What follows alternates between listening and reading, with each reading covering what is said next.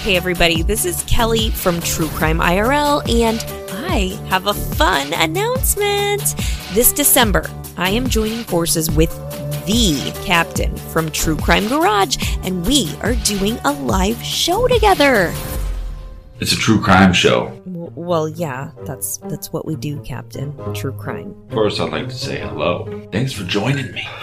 And me. I will be there too, Kelly from True Crime IRL. Yeah. So we're going to be talking about some of our favorite and most controversial cases that we have covered.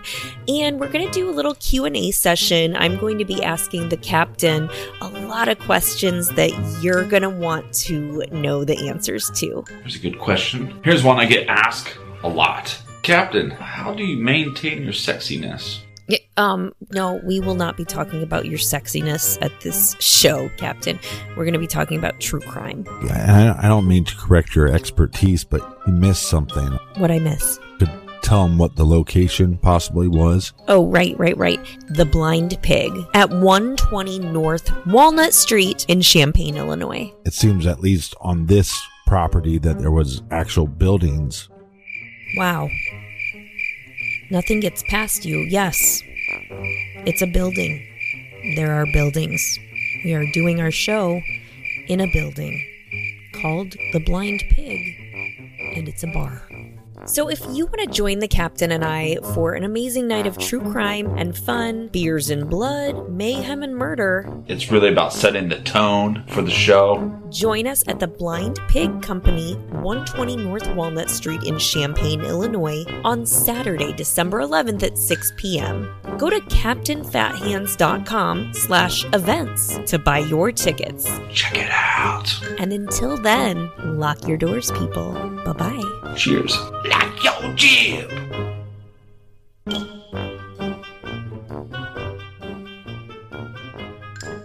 How many people do you think will be coming? 2011. No, probably not.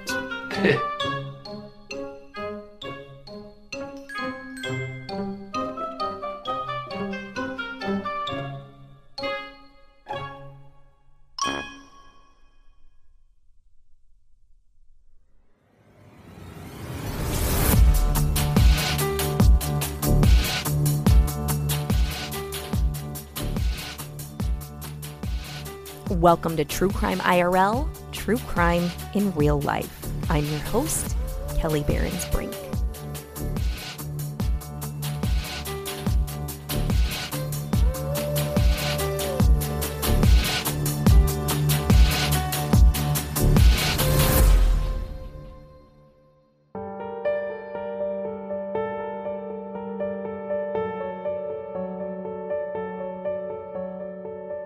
Erica Michelle Green was born May 15th, 1997, and died in April 2001. Although 4 years would go by before anyone other than her killers would know it, because Erica's body remained unclaimed and unidentified until 2005. For years, the Kansas City community would know this little girl only as Precious Doe. Erica's story is one of the hardest stories I've ever discussed here on True Crime IRL, but I have to tell it. As a mom, knowing how precious my kids are to me, it's so hard to think about what happened to Erica and what so many abused children are going through every day. But I really want to use this show as a platform to discuss more of the cases that are not well known and aren't covered routinely by the mainstream media. Just note that this episode carries a strong content warning. It involves the brutal murder of a child, and if that's not something you're able to handle listening to right now, you'll want to skip this episode.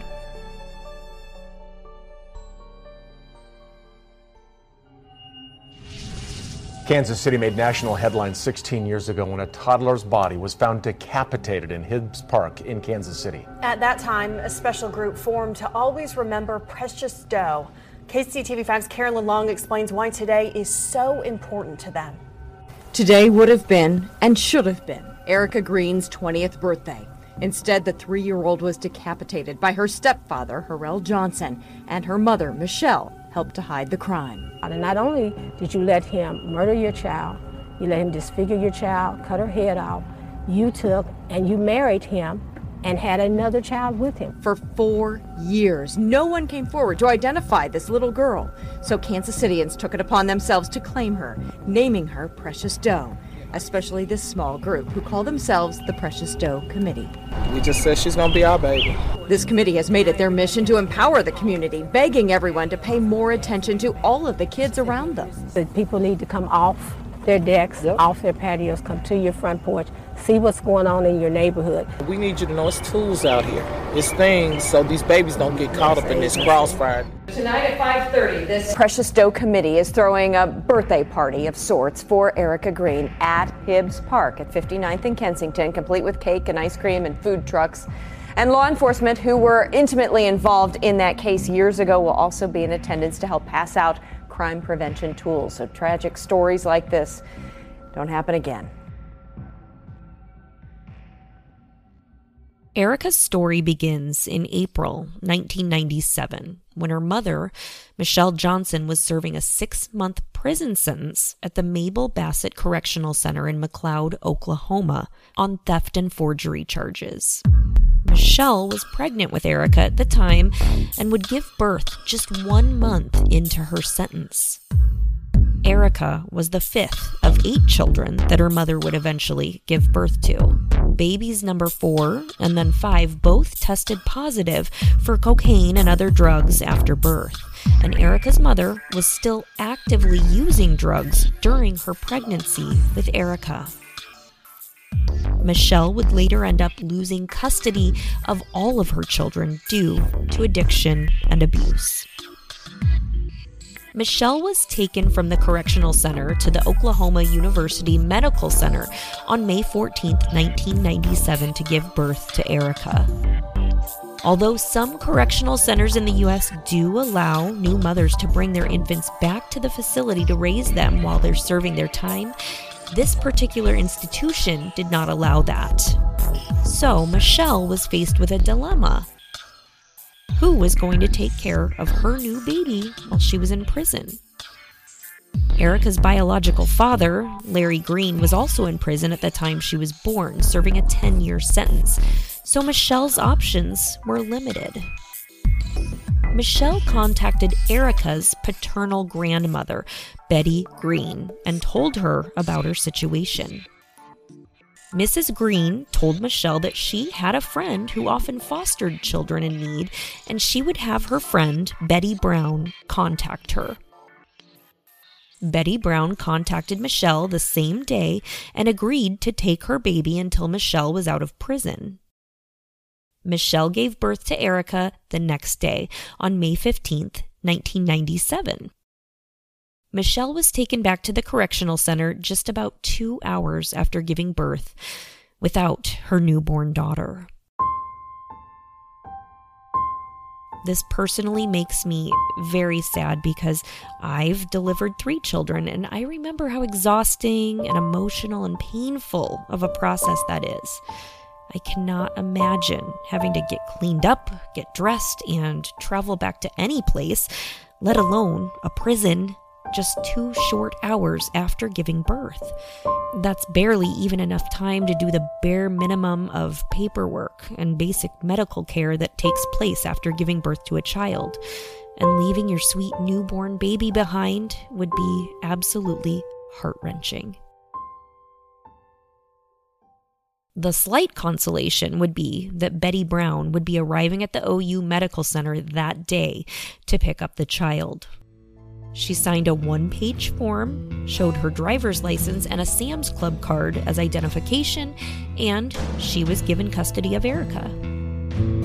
She took Erica home with her that day without a background check or any other investigation of character, and with no guidance or standards as to custody, care, or reunification with the parents of this newborn child. However, Betty Brown loved Erica like her own child, and Erica grew to love Betty during the 3 years she would live with her. Erica's paternal grandmother chose wisely when recommending a caretaker for Erica. Betty had fostered approximately 500 children over her lifetime, and she loved helping kids.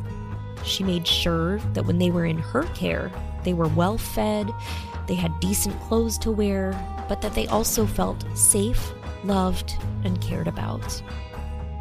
She did not just merely provide a place to stay, but she gave those kids the love and attention they so desperately needed. Months passed into years, and Erica was growing into an independent and very happy little girl while she was living with Betty Brown. In spring of 2001, Betty would purchase a new Easter dress for Erica. Erica loved pretty dresses, but she would sadly never get to wear this one. When Michelle was released from prison, she rarely visited Erica, and the visits were quick. She never stayed more than a few minutes, and she never made mention of taking back custody of Erica. That is, until one day in April 2001, when Michelle came to Betty's house along with her boyfriend, Harrell Johnson, and his 6-month-old child.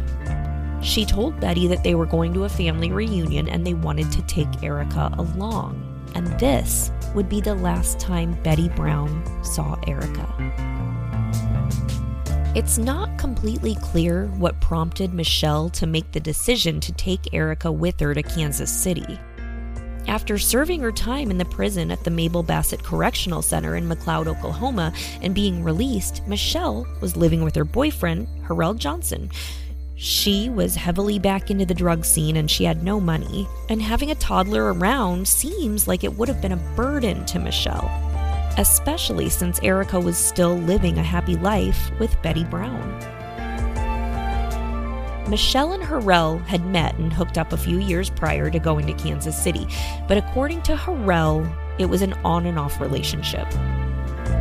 Michelle had been living in Chicago for a while, but being broke and homeless, she returned to Muskogee, Oklahoma, and resumed her relationship with Harrell.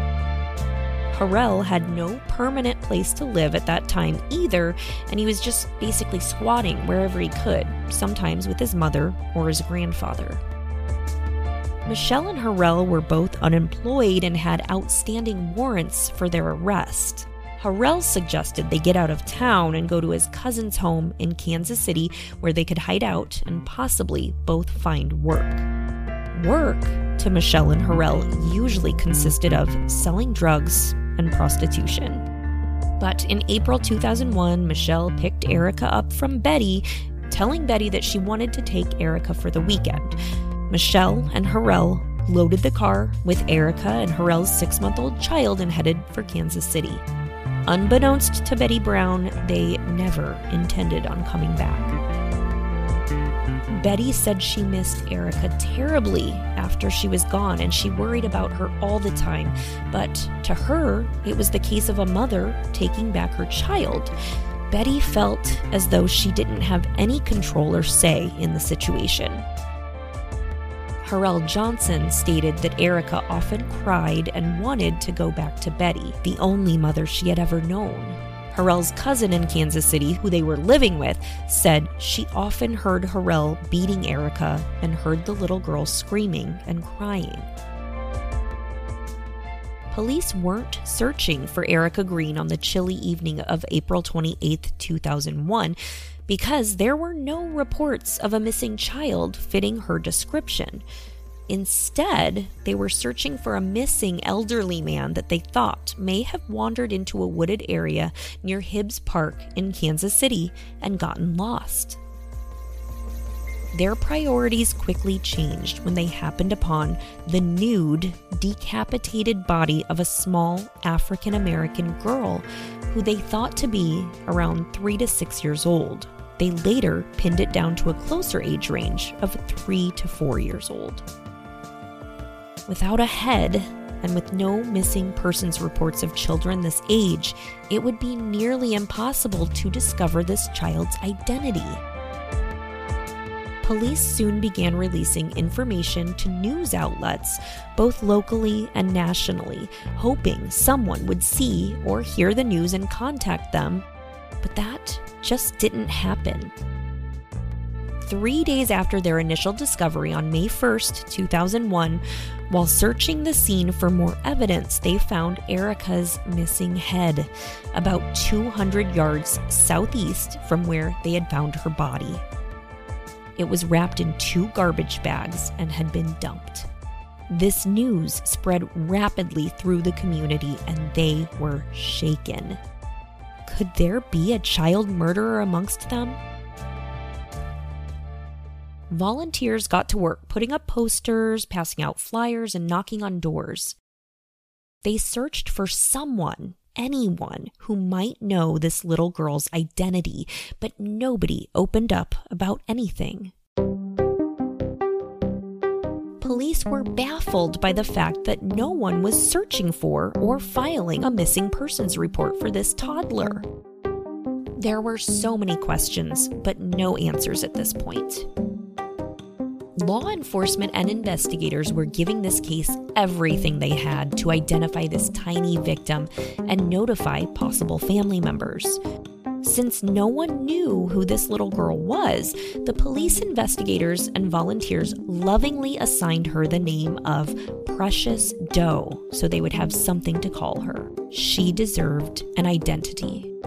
DNA was collected, an autopsy was performed, and the cause of death was determined. Surprisingly, the cause of death was not decapitation. The medical examiner determined that the body was decapitated after death. But the autopsy did reveal that Erica had suffered multiple injuries to her head. There were several oval-shaped defects and cuts in various areas of her scalp and face. There was also hemorrhaging. According to the medical examiner, there were areas of injury from blunt impact. The skull was intact, but inside the skull, there was a subdural hematoma, or a blood clot. These injuries made it obvious that Erica had been shaken violently and suffered a hellish beating. The medical examiner also determined that Erica had probably lived for about 10 hours after sustaining these injuries. If Michelle and Harrell had called for medical help, she probably would have survived. Composite sketches were made to try to identify this child, but still, nobody came forward. Her still unidentified body, known to authorities and the community only as Precious Doe, was buried at a funeral that was held for her in December 2001. Volunteers raised money for a memorial in Hibbs Park for Precious Doe and for her funeral. There was only a painted poster on her grave identifying her as Precious Doe.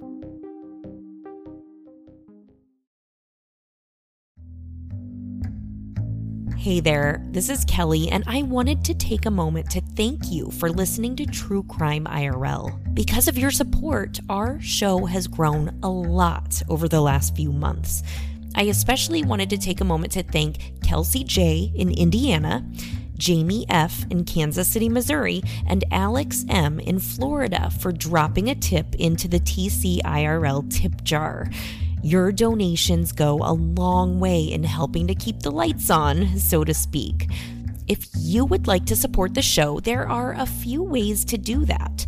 First, you can go to truecrimeirl.com and click on the donate button in the middle right side of the homepage to drop a tip into the tip jar. Next, you can unlock lots of special features by becoming a patron. Just go to patreon.com/truecrimeirl podcast for more information on supporting the show. You can buy True Crime IRL merch on the website, truecrimeirl.com.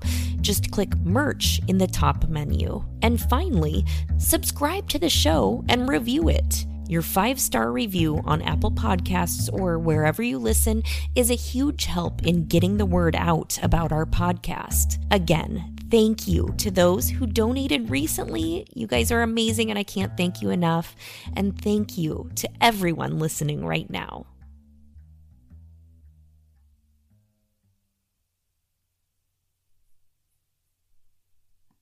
The Johnsons later admitted that they had watched the news stories about Precious Doe, but never considered coming forward with information of their missing child or to give her back her name.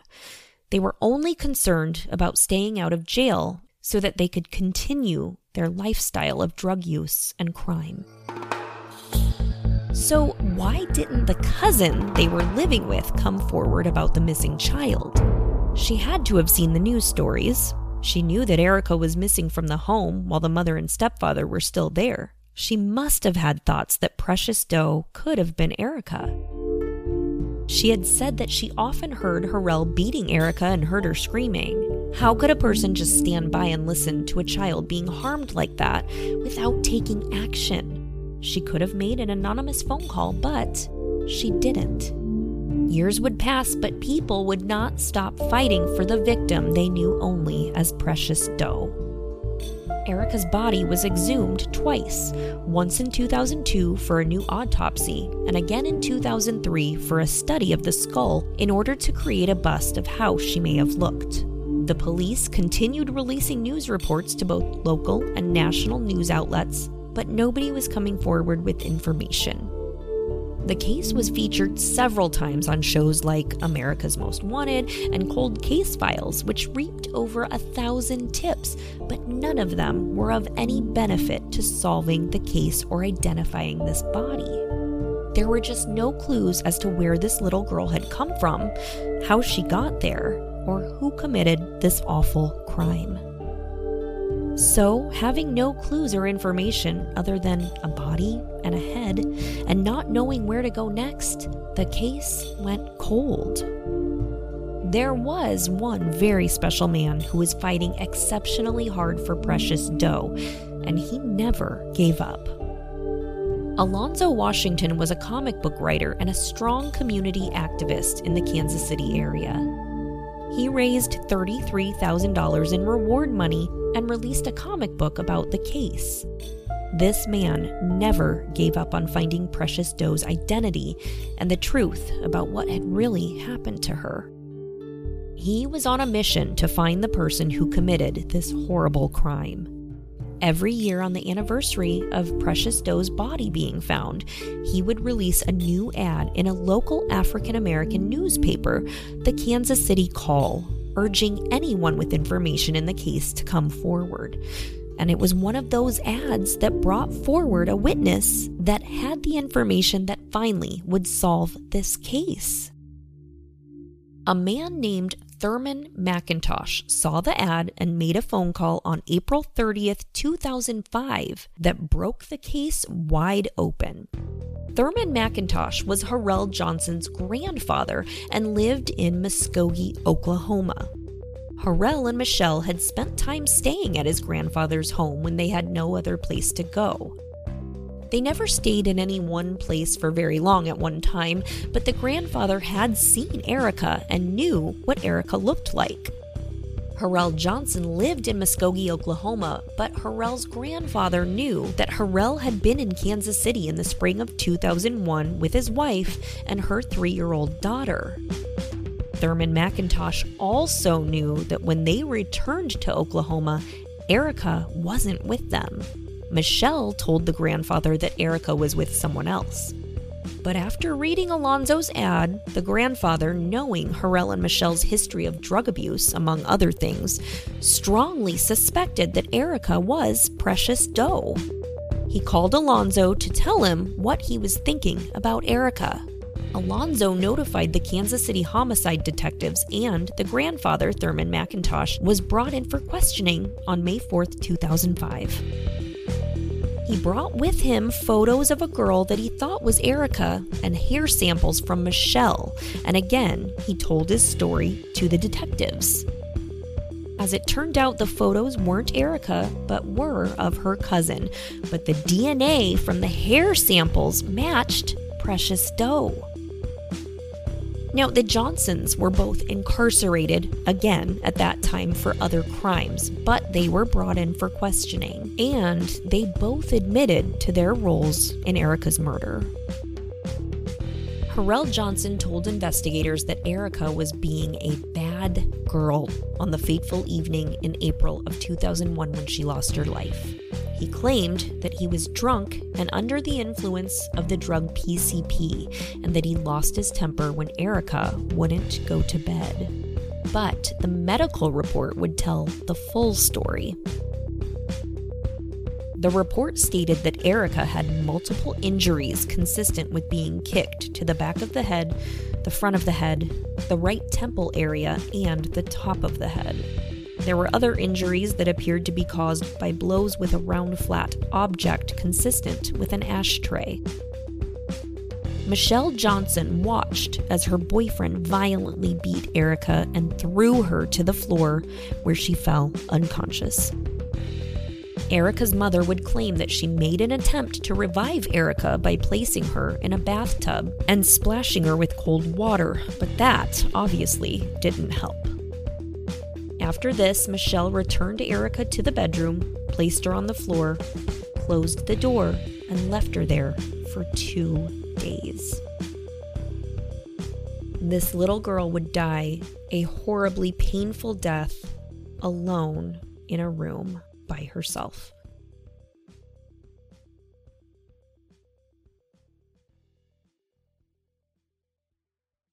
Harrell and Michelle discussed calling for medical help, but they decided against it because they both had outstanding arrest warrants against them.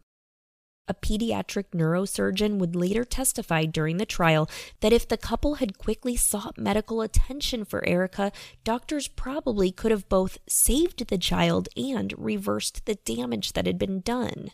But instead, on the night of April 28, 2001, Harrell and Michelle took Erica's body out of the home during the night so that neighbors would not see them. Harrell Johnson would say they left through the bedroom window, although Harrell's cousin had later said they had taken Erica out in a stroller and left walking with her. Harrell grabbed some bags and hedge clippers, and they walked with Erica's body to a wooded area near the home in Hibbs Park in Kansas City. They removed Erica's clothes, and Michelle claimed she then walked away, leaving Harrell alone with the child's body. Harrell then cut off Erica's head with the hedge clippers, put it in a plastic garbage bag, and discarded it in a nearby church dumpster. He said he did this in an attempt to hide Erica's identity so it wouldn't connect them to the murder. Michelle later became worried that the church congregation might smell the human decomposition odor, so they retrieved Erica's head from the dumpster, went back to the wooded area, and dumped the head about 200 yards away from the body. When questioned by Harrell's cousin as to where Erica had gone, Michelle first told her that Erica was sick and being cared for by someone else, and then eventually told her that Betty Brown had come and taken her back to Muskogee because she had legal custody of Erica. Around this time, Erica's biological father, Larry Green, came back into the picture. After serving his 10-year sentence, Green filed a 2-page handwritten lawsuit in federal court against the Department of Corrections, DHS, and the OU Medical Center, stating that the center released custody of his daughter, Erica, to Betty Brown with no background check, no guidance or standards of care, custody, or the possible reunification of Erica with her parents. Green was questioned by the judge about why he didn't come forward with the lawsuit sooner. He told the judge that since he was in prison for 10 years, he was unable to obtain the needed information, records, evidence, and documents needed to bring the suit forward. Larry Green also claimed that officials were aware of Michelle's drug use while pregnant. As I said before, in 1993, her third child tested positive for cocaine at birth. And then, in 1995, Michelle's fourth child also tested positive for cocaine. In 1997, while she was pregnant with Erica, she was still openly using drugs. So Larry Green stated that Michelle should have been deemed an unfit mother and should not have ever been permitted to care for Erica. It was Larry Green's stance that his daughter, Erica, fell through the cracks of the system, and that if authorities had not ignored all of these red flags, the little girl may never have met such a horrific fate. Green also requested in the lawsuit that DHS and the OU Medical Center should adopt better policies for dealing with babies born to incarcerated individuals. The judge allowed the case to move forward, and he assigned an attorney to help Green with the case. Larry Green eventually won. New policies were written, and Green was awarded a monetary settlement in the case. But that would not bring Erica back.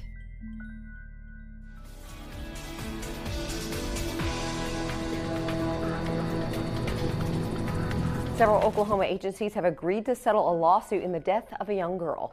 Larry Green filed a suit against the Oklahoma Department of Human Services, the Department of Corrections, and the University of Oklahoma Medical Center in 2001 for the death of his daughter, Erica Green. The young girl's beheaded body was found in Kansas City, Missouri. She was known as Precious Doe until her remains were identified in 2005. Her mother and stepfather, Michelle and Harold Johnson, were convicted in her death and are currently serving out their sentences. Green will receive an unspecified payment in the settlement. Also, as part of the settlement, the agencies will develop procedures for DHS to find safe homes for babies born to mothers who are in prison.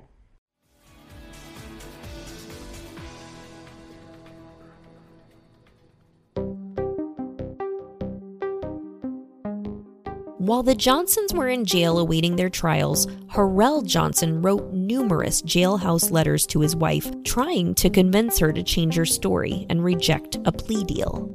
Johnson's letters to Michelle were kind in the beginning, assuring her that they could beat the case.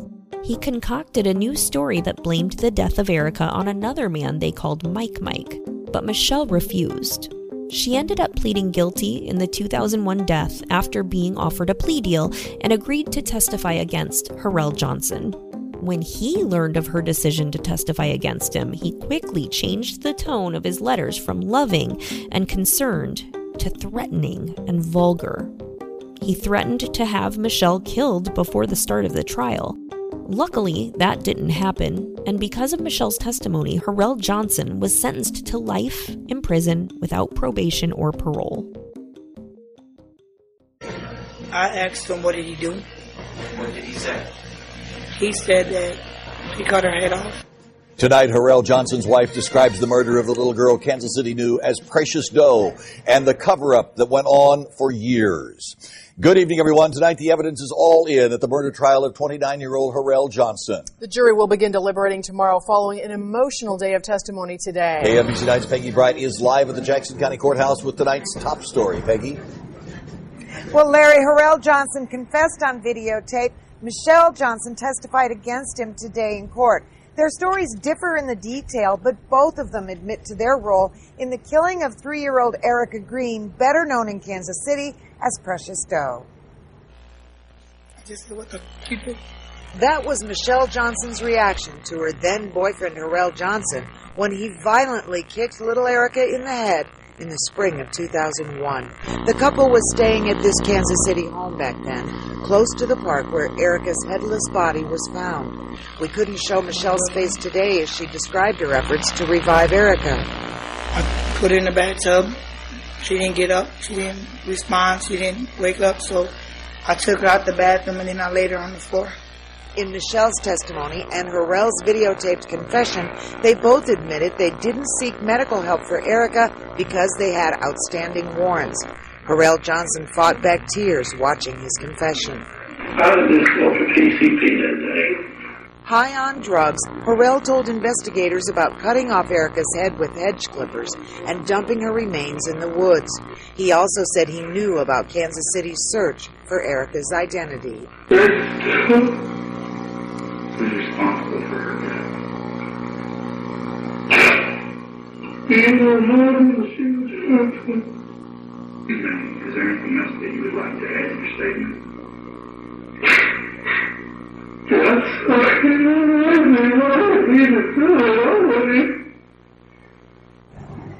What he was saying right there, I'm sorry, I didn't mean to do it. And that is at the heart of the defense. They're saying that he did not premeditate this crime, which means he's not guilty of first-degree murder. But the prosecution says that the premeditation came in when they decided to let Erica go without medical help. We're live at the Jackson County Courthouse. Back to you, Larry. Peggy, what were the main differences then in the Johnson's stories? Well, Michelle Johnson said she was not there when Harrell Johnson cut off her head before they dumped the body. He says she was there.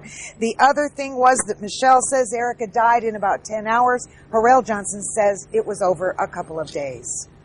Peggy Bright live. Thank you very much, Peggy. Michelle Johnson has already pleaded guilty to second-degree murder. The jury begins deliberations for Harrell Johnson after closing arguments tomorrow morning. As part of her plea deal, Michelle was sentenced to only 25 years in prison for her part in her daughter's murder. Kelly, today, for the first time, we heard from the man convicted of killing Precious Doe. Harrell Johnson proclaimed his innocence, words that rang hollow with the judge who sentenced him to spend the rest of his life in prison. It's been 7 years, 7 months, and 25 days. And I think justice was served today. Marcy Williams was one of those who mourned for the little girl Kansas City knew for years only as Precious Doe, her decapitated body found in some woods near 59th and Kensington in 2001. It took 4 years to learn her true identity, Erica Green. Her mother and her stepfather were convicted of her murder. Today, at his sentencing, Harrell Johnson claimed he did not receive a fair trial and denied killing Erica. You know, people don't know me. You just know what these people then cooked up and what I was forced to say. That's all you know. But never once have I harmed a hair on her head or did anything to hurt her. The judge responded by calling Johnson a textbook sociopath who would not take responsibility for his actions. You committed acts that were ghoulish, vile, and by any measure revolting. Those thoughts were echoed by Police Sergeant Dave Bernard, who led the search to find the little girl's identity and then find her killer. I've dealt with these kind of people my whole career. You know, they're people with holes in their souls. They don't care anything about but themselves. He wants to say he didn't have in his rights and how his rights were denied, but he denied the rights of a 3-year-old child. We don't have to worry about what's going to happen to him because at this point, he's going to have to answer to the man upstairs. That's going to be his judge. Harrell Johnson's sentence is life in prison without the possibility of parole. Harrell Johnson appealed his sentence, saying first-degree murder requires premeditation and that he didn't intend to kill Erica. But the prosecutor explained to him that premeditation doesn't have to happen the day, the hour, or even the minute before a crime is committed. It can happen in the very last second. The prosecuting attorney also said, doesn't even matter in this case because Erica had lived approximately 10 hours after the beating. And the fact that he and Michelle discussed calling for medical help, believing Erica would die without it, and then making the decision not to seek medical help was in itself premeditation. Precious Doe now has her identity back. She will forever be remembered by those who worked so hard on her case, and especially by Alonzo Washington, who never gave up on finding who she was and who did this to her. Had it not been for him continuing to place that yearly ad in the Kansas City Call, this case may never have been solved.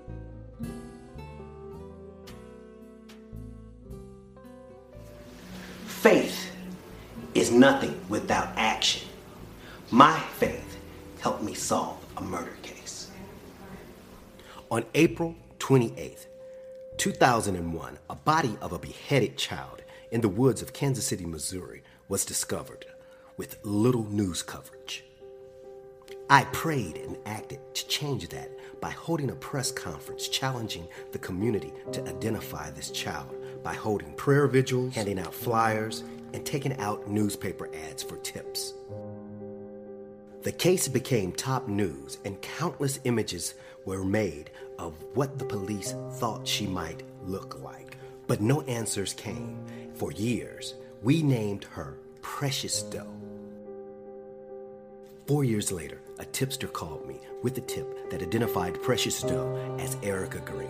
Her mother and stepdad were her killers. I forwarded that tip to the police and they were quickly arrested.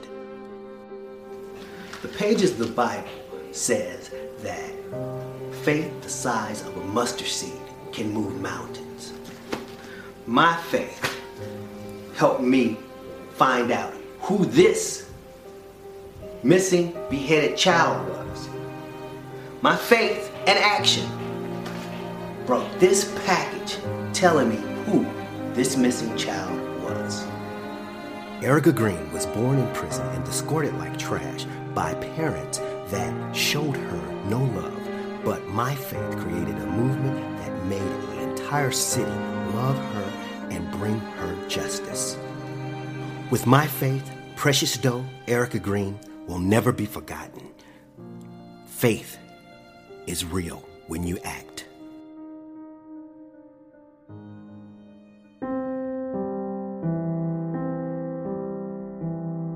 Erica's second funeral, after her body was identified, was much different than the first one. Hundreds of people attended from near and far, including police officers, investigators, and the entire community. A new marble stone was placed on the gravesite with her picture on it, and under the picture it proudly read, "I am Erica Michelle Marie Green."